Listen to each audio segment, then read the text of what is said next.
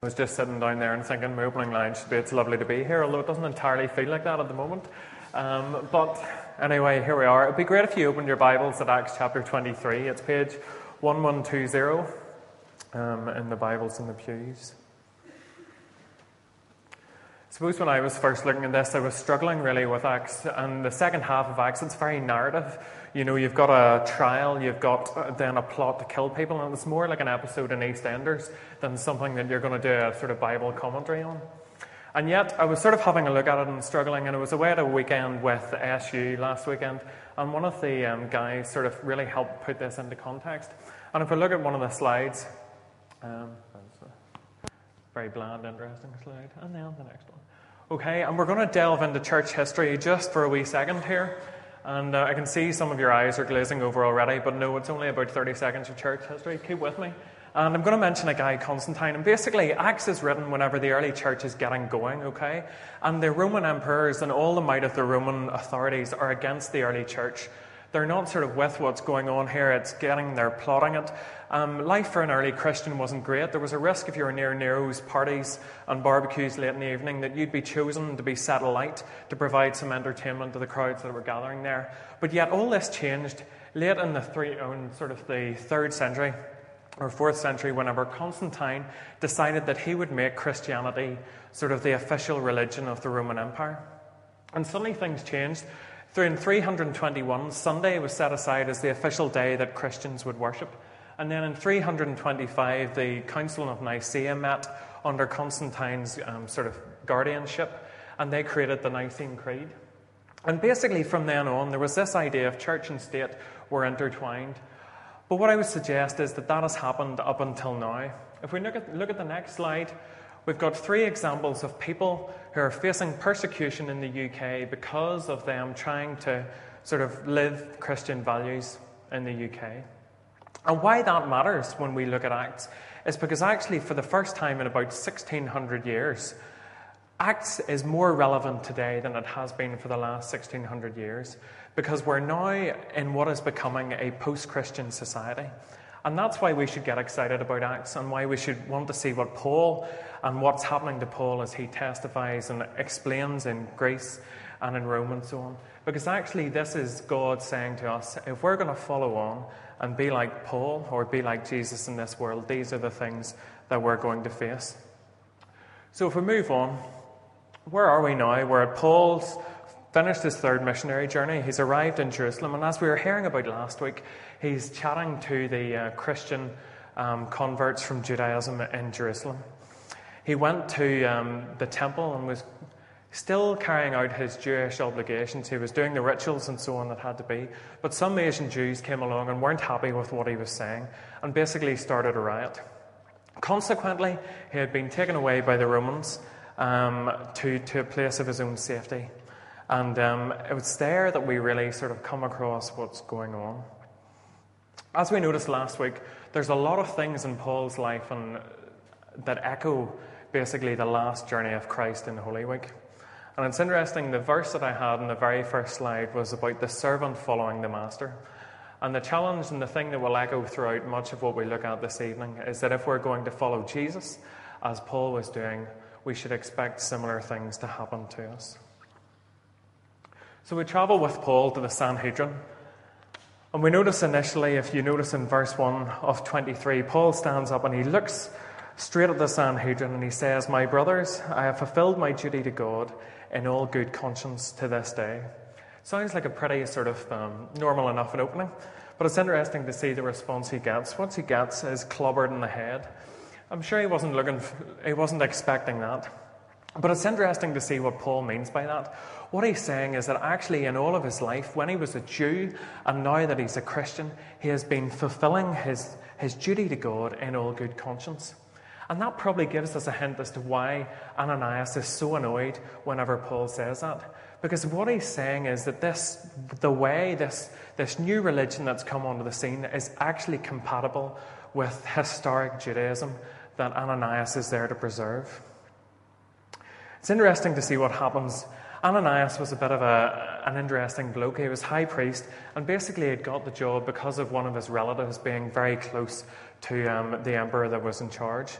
Josephus, one of the historians at the time, describes how actually he sent out his servants to seize the tithes from the temple that should have gone to the priests for his own coffers. So it was well known that Ananias was a bit of a dodgy bloke. It's interesting, though, to see what happens. After Paul gets clobbered round the head, he goes on and says, God will strike you, you whitewashed wall. You sit there to judge me according to the law, yet you yourself violate the law by commanding that I be struck. It's interesting, isn't it, that whenever we're saying that we're contrasting the life of Paul with the life of Jesus, that whenever Jesus is actually before the Sanhedrin, as 1 Peter 1 puts it, those who were being reviled did not revile in return. He was silent before his accusers. I think it's quite interesting because it gives a bit of an insight into the honesty of this account, that Luke has Paul not as some saint who, doesn't respond and serenely takes what he's been told, but actually shouts out against him.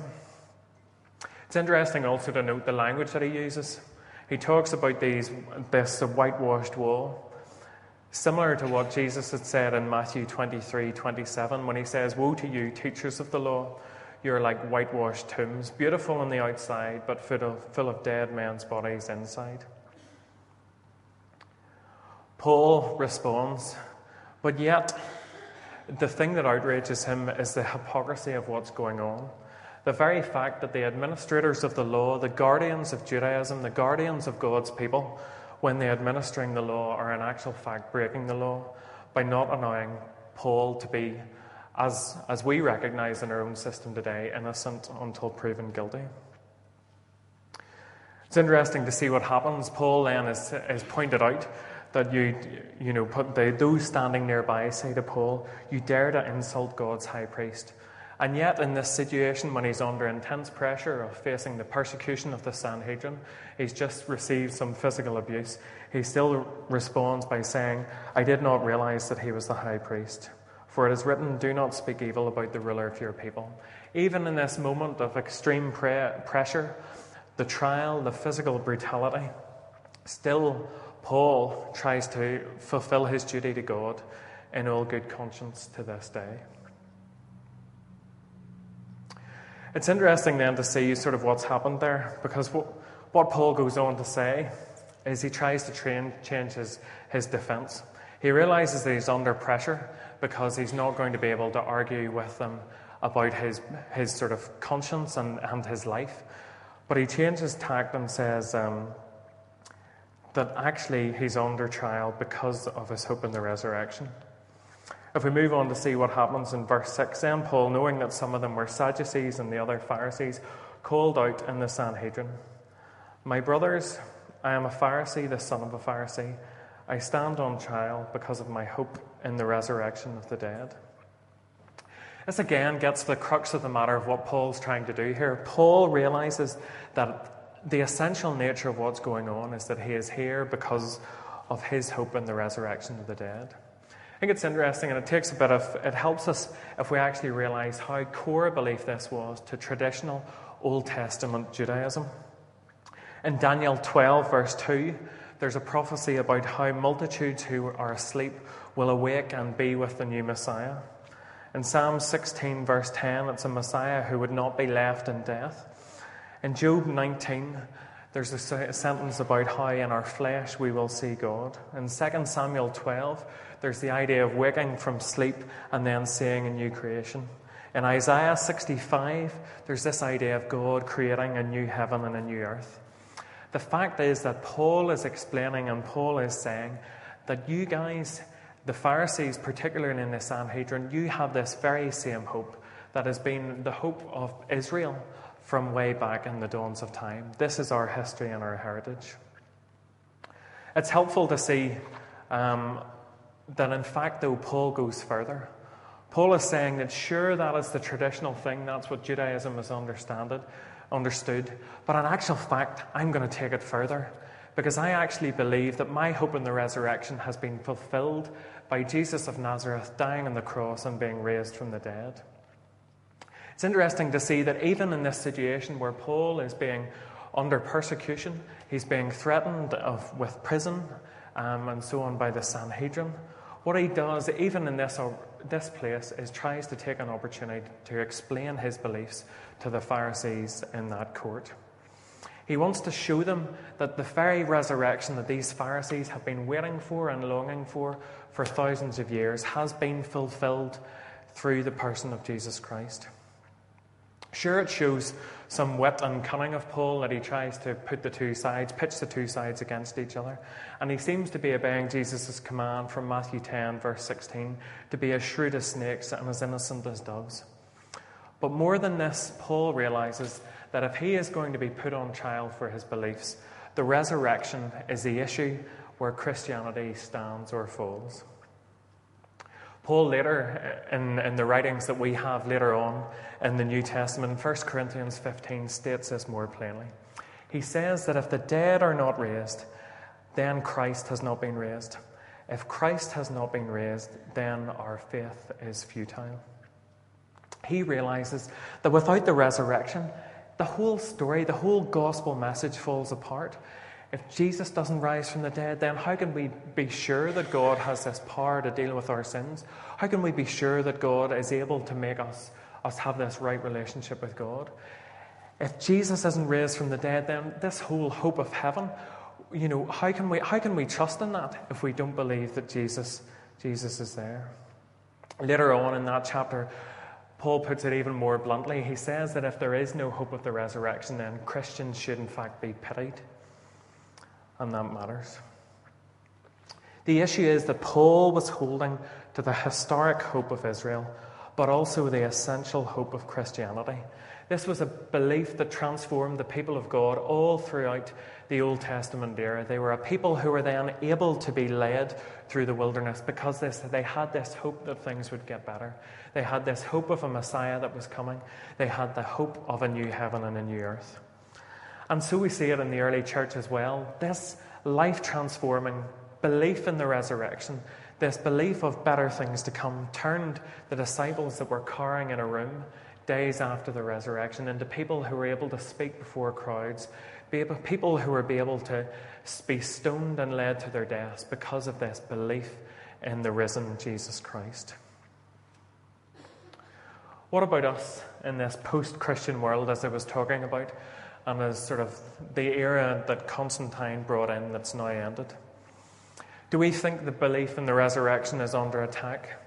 Some of you will remember some time ago whenever the person in York Minster, I'm not sure who it is, the dean in York Minster, who suggested the resurrection was merely a conjuring trick with bones. And we sort of go on and think that beliefs like that are okay, but people in churches, prominent people, are saying that the resurrection doesn't matter anymore. An interesting footnote is that probably a few weeks later, York Minster was struck by lightning and suffered great damage immediately after that. But the fact is that, just as Paul, our Christian belief stands on our trust and belief in the resurrection. It's interesting to see as well that Paul uses that as his line in the sand. This is where he makes a defense. And I suppose the question for us as we look at our own lives is, what are our lines in the sand? What are these truths that we want to hold to and which we're unable to bend? These sort of things that are essential to us being Christians, essential to our understanding of our relationship with God. Also, though, the resurrection should do more than that. It should change how we live today, shouldn't it? As C.S. Lewis put it, we're merely in the shadowlands. These are just the low country, the hills before we move on to the sunlit plains of the place that we were created for, the new heaven and the new earth, the place where we will have this proper relationship with God and be able to have communion with Him. Back to the story in verse 9, and it seems to work. Luke helpfully explains about the two issues with the Pharisees and the Sadducees. The Pharisees were the ones who held on to this traditional hope, this idea of the resurrection, the idea of a new heaven and a new earth. And the Sadducees were people who had sort of watered down their traditional Judaism, not believing in spirits, not believing in the resurrection. And it's interesting to see that, Paul wins some Pharisees over. You can see how they're saying it. Well, clearly Paul must be a great guy because he agrees with us. And that's great. And you can see how some of the Pharisees revert to their more childish ways. And you can almost see them sort of going, yeah, yeah, yeah, yeah. When they go, what if a spirit or an angel has spoken to him? Clearly it's on our side. You foolish Sadducees. Of course a spirit must have spoken to him. It's interesting. I think Paul's probably standing there and he's remembering about the events in Acts 9, when in fact it wasn't a spirit or an angel that spoken to him. It was in fact the risen Lord Jesus. That's what made Paul so sure about his belief in the resurrection. That's what made Paul stand on this issue. Paul, on the road to Damascus, had been blinded by a revelation and meeting with the risen Lord Jesus. That's why it became the issue on which he had to defend himself. And so he could watch the violence that ensued, the excitement that erupted around him, and not for the first time Paul had to be taken away for his own safety. But he knew that he had seen the risen Lord. It must have been a difficult situation because Paul was then removed from this area of violence. He wasn't sure what was going on, and he was wondering, would he be trapped forever in Jerusalem, unable to get across to the early church what he was trying to make? Had he made a bad decision? Was he going the wrong way? It's interesting to see that in the middle of this doubt, that what happens next is verse 11. The following night the Lord stood near Paul and said, "Take courage. As you have testified about me in Jerusalem, so you must also testify in Rome." Isn't that fantastic? Just at the moment when Paul is unsure exactly what's going on, whether he's made the right decision or whether he's ever going to get out of Jerusalem and this quagmire that he's in of sort of trials and trouble with the authorities, the Lord stands and comes near with him and says, "Take courage. You shall go to Rome." I think it's interesting. There's really sort of three things that we get from that. One thing is that the Lord, at the moment just after Paul has had this moment of standing up for the resurrection, of standing up for his faith beside the Sanhedrin, God comes nearby and says, "Take courage." There's also the definite promise that he shall go to Rome. The idea is that no matter what goes on and whatever he faces, Paul is on a journey that God must bring him to Rome. But more than that, I hope you see that actually, as you've testified about me in Jerusalem, so you must testify about in Rome. It was actually the Lord saying, this is the rubber stamp. What you're doing and what you've done in Jerusalem is exactly what I want you to do in Rome. You're doing a good job. Three things. Take courage.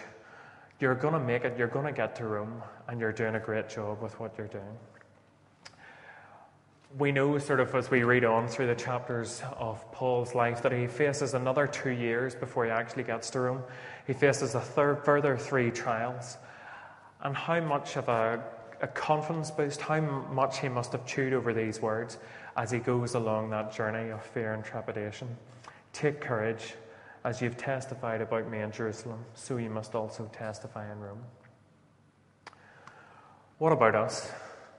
I realise some of you are coming to church this evening and you're in a situation that you feel you're struggling.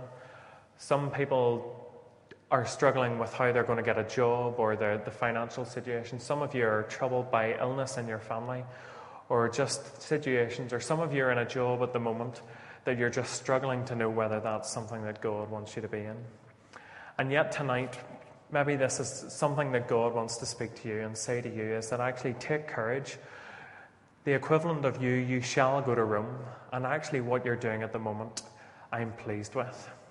Some of you will want to know and hear a message from God that he's going to bring you out of this place and out of this situation, and he's going to take you to a place where he needs you to be serving him more fully. He's going to take you from difficult times, and he's going to take you to the equivalent of Rome where you'll be able to serve him better. I think also it's interesting that this comes after Paul's having a discussion about the resurrection. Luke is reminding us that the same Jesus who is saying to Paul that, Paul, you'll definitely go to Rome, is saying, Paul, as well, you know the final score of what we're talking about. I'm the Jesus who was raised from the dead, and just as God has said that I was going to be raised from the dead and I have fulfilled that prophecy, so the prophecies that have been made for countless generations that God will raise all of us to be with him, that's going to come true. It's more than take courage that Paul's going to going to Rome. It's take courage, Paul, that I am the God who has this whole earth, who has all these rulers and the powers and authority in my hand. That I know how this story ends. You're playing on a team that is eventually going to win. Take courage, one day you'll be with me. John Woodside, one of the minister in Drogheda Presbyterian, tells a story about how he was watching the Northern Ireland-England game, and he said he was able to enjoy it so much, and he was able to enjoy the Healy goal and all this kind of thing, and he wasn't that nervous. He just had this sense of peace, this real confidence that Northern Ireland were going to beat England. The reason being was that he was watching it the day after the game had taken place, and so of course he knew the score, he knew the outcome, and hence he was able to be relaxed. Friends, it's the same with us. And this is what Jesus was telling Paul, is that we know the final score. We know that God is going to be the person who wins the victory. And consequently, we can relax and have this freedom of being able to trust and follow in Him. And so the issue is that the rest of the chapter flows on from that. The point is that if we know the final story, then whenever we hear about the plot to kill Paul, and we see this in the light of what has just happened. Paul has just been told he's going to get to Rome, so we know that he's not going to be killed. The Jews are not going to have their way. It's interesting to note just exactly some of the detail in that, because actually it's the Sanhedrin, the very people, the guardians of this truth, who are actually plotting against the messenger. They're plotting against the person who was embodying this new resurrection.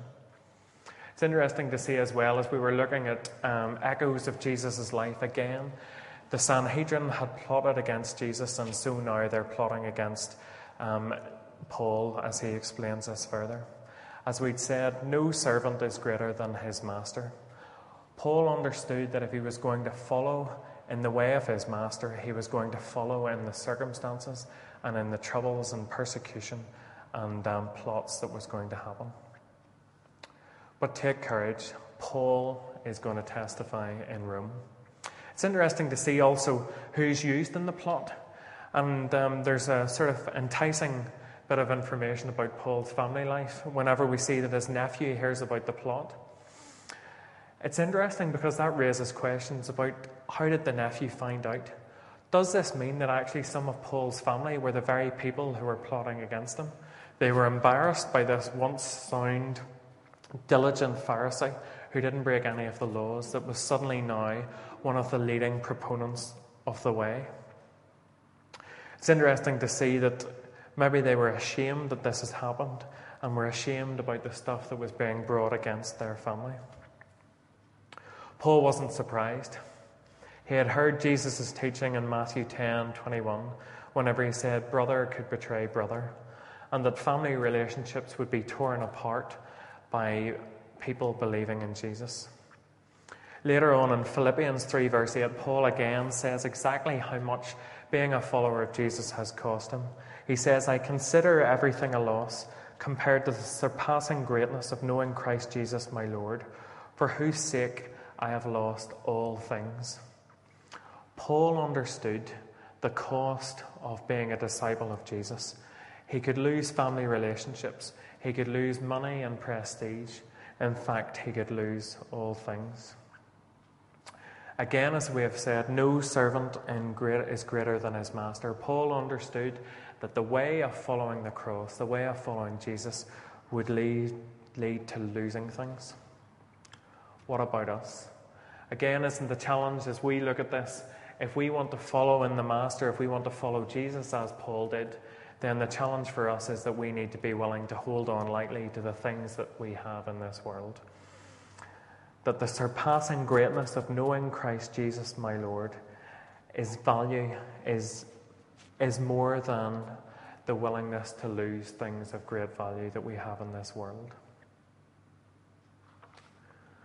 And so what happens is that the message gets out to the centurion. The centurion passes it along the chain. And basically, the commander realizes, hang on a second, I'm going to get in trouble again. This Paul is a citizen of Rome. I've already flogged him.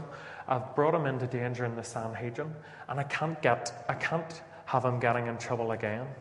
So what he decides is he says, well, let's sort it out. We're going to get 200 soldiers. We're going to get 70 horsemen.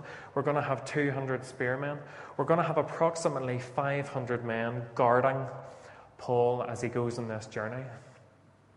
But remember what Jesus had told Paul. They had said, Paul, take courage. As you have testified about me in Jerusalem, so you must also testify in Rome. We, knowing the end result, look at this and go, it's completely overkill. There was no need for the guard to have this many soldiers transporting me here, because instead of actually needing soldiers, God has Paul guarded here. God has Paul travelling on his way towards Rome. Isn't it fantastic irony that Paul has no fear because he's been told by Jesus that he will preach in Rome? And so God uses the very soldiers of the empire to unknowingly serve the purposes of the true emperor Jesus Christ as he leads Paul closer to the destination that he has for him. And so Claudius Lysias writes to Felix and gives a summary of what's happened to Paul. He explains sort of the essentials that we recognise from the last few weeks. It's interesting to note, though, that he fails to mention that he had flogged Paul just before he had found out that he was a Roman citizen.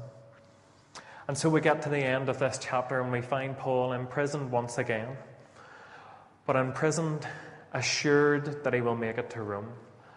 The risen Lord has told him that he will get there.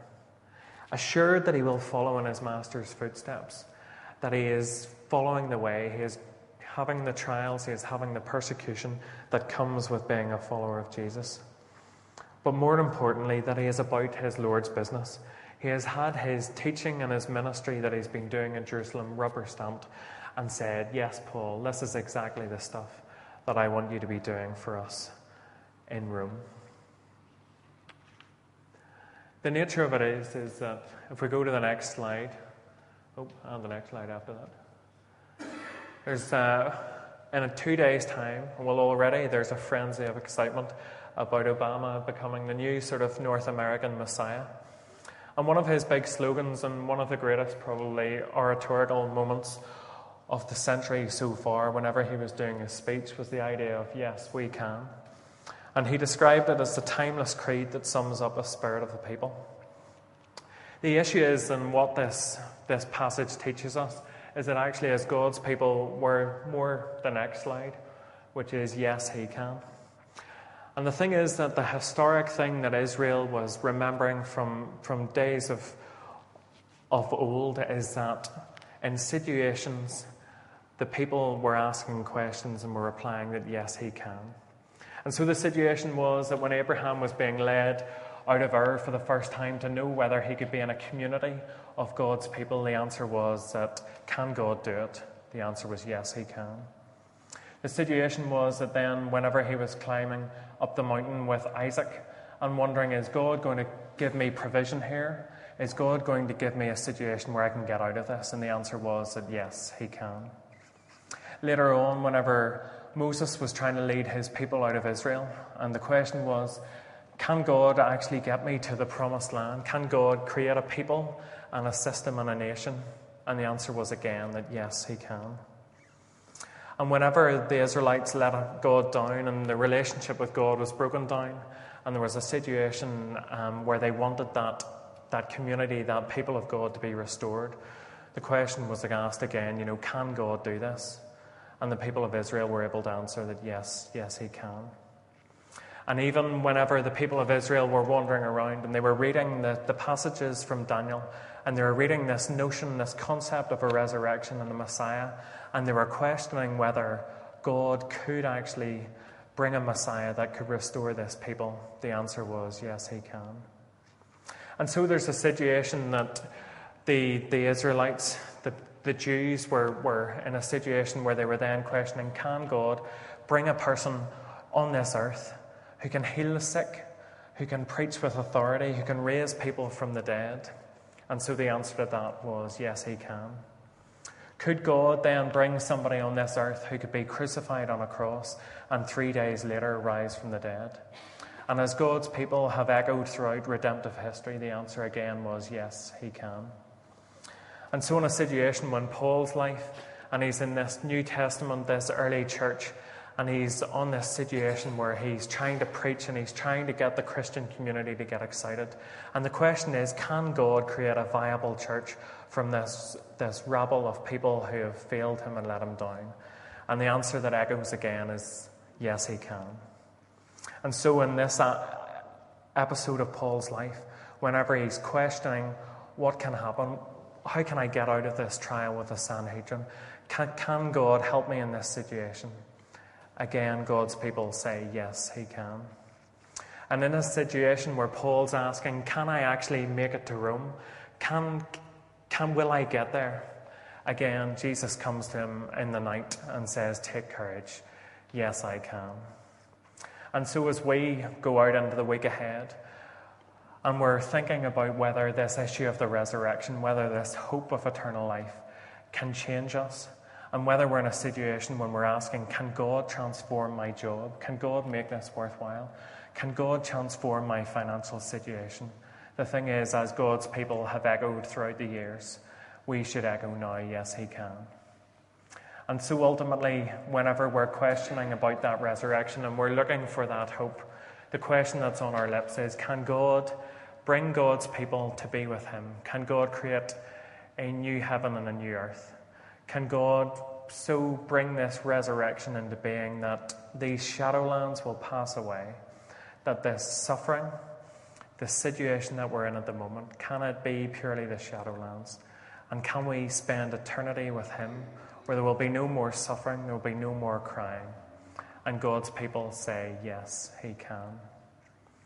And so we stand and we think about that last hymn of one of those, a last verse of one of those hymns that we sang, or certainly we used to sing in our church. And it goes, when he comes, our glorious King, with his ransomed home to bring, then anew this song we'll sing. Hallelujah, what a Saviour. Let's pray.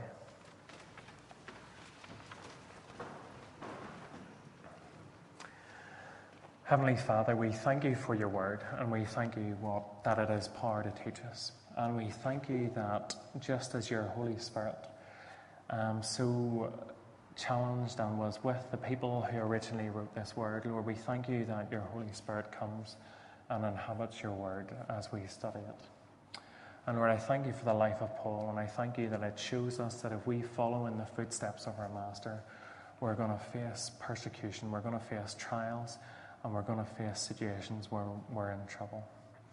But Lord, we thank you also that it points to the glorious hope of the resurrection. Lord, we thank you that it shows us again that you not only died on the cross, but you rose again 3 days later. And Lord, we thank you that that is a down payment or proof that if we have a relationship with you and if we trust in you, that one day this world will cease to be. And Lord, that one day you will call us to be with you. And Lord, that we will be raised to life, and a life that is without comparison on this earth. And Lord, we thank you that that hope of spending eternity with you transforms how we live on this earth now. We thank you that it means that difficulties and so on in this earth are only temporal and will pass away. And Lord, it encourages us to point people to you. And so, Lord, we thank you that in situations that we face at this moment, that puts them into context. But more importantly, that whenever we ask whether you want to be involved in our lives and whether you can change them for the better, the answer is that yes, you can. And so, Lord, I pray that you would just transform our lives through the knowledge of this word, that we would be able to live in the light of eternity, and that life-transforming release would be evident in our lives so that we would point people to you. We ask this in and through your precious name.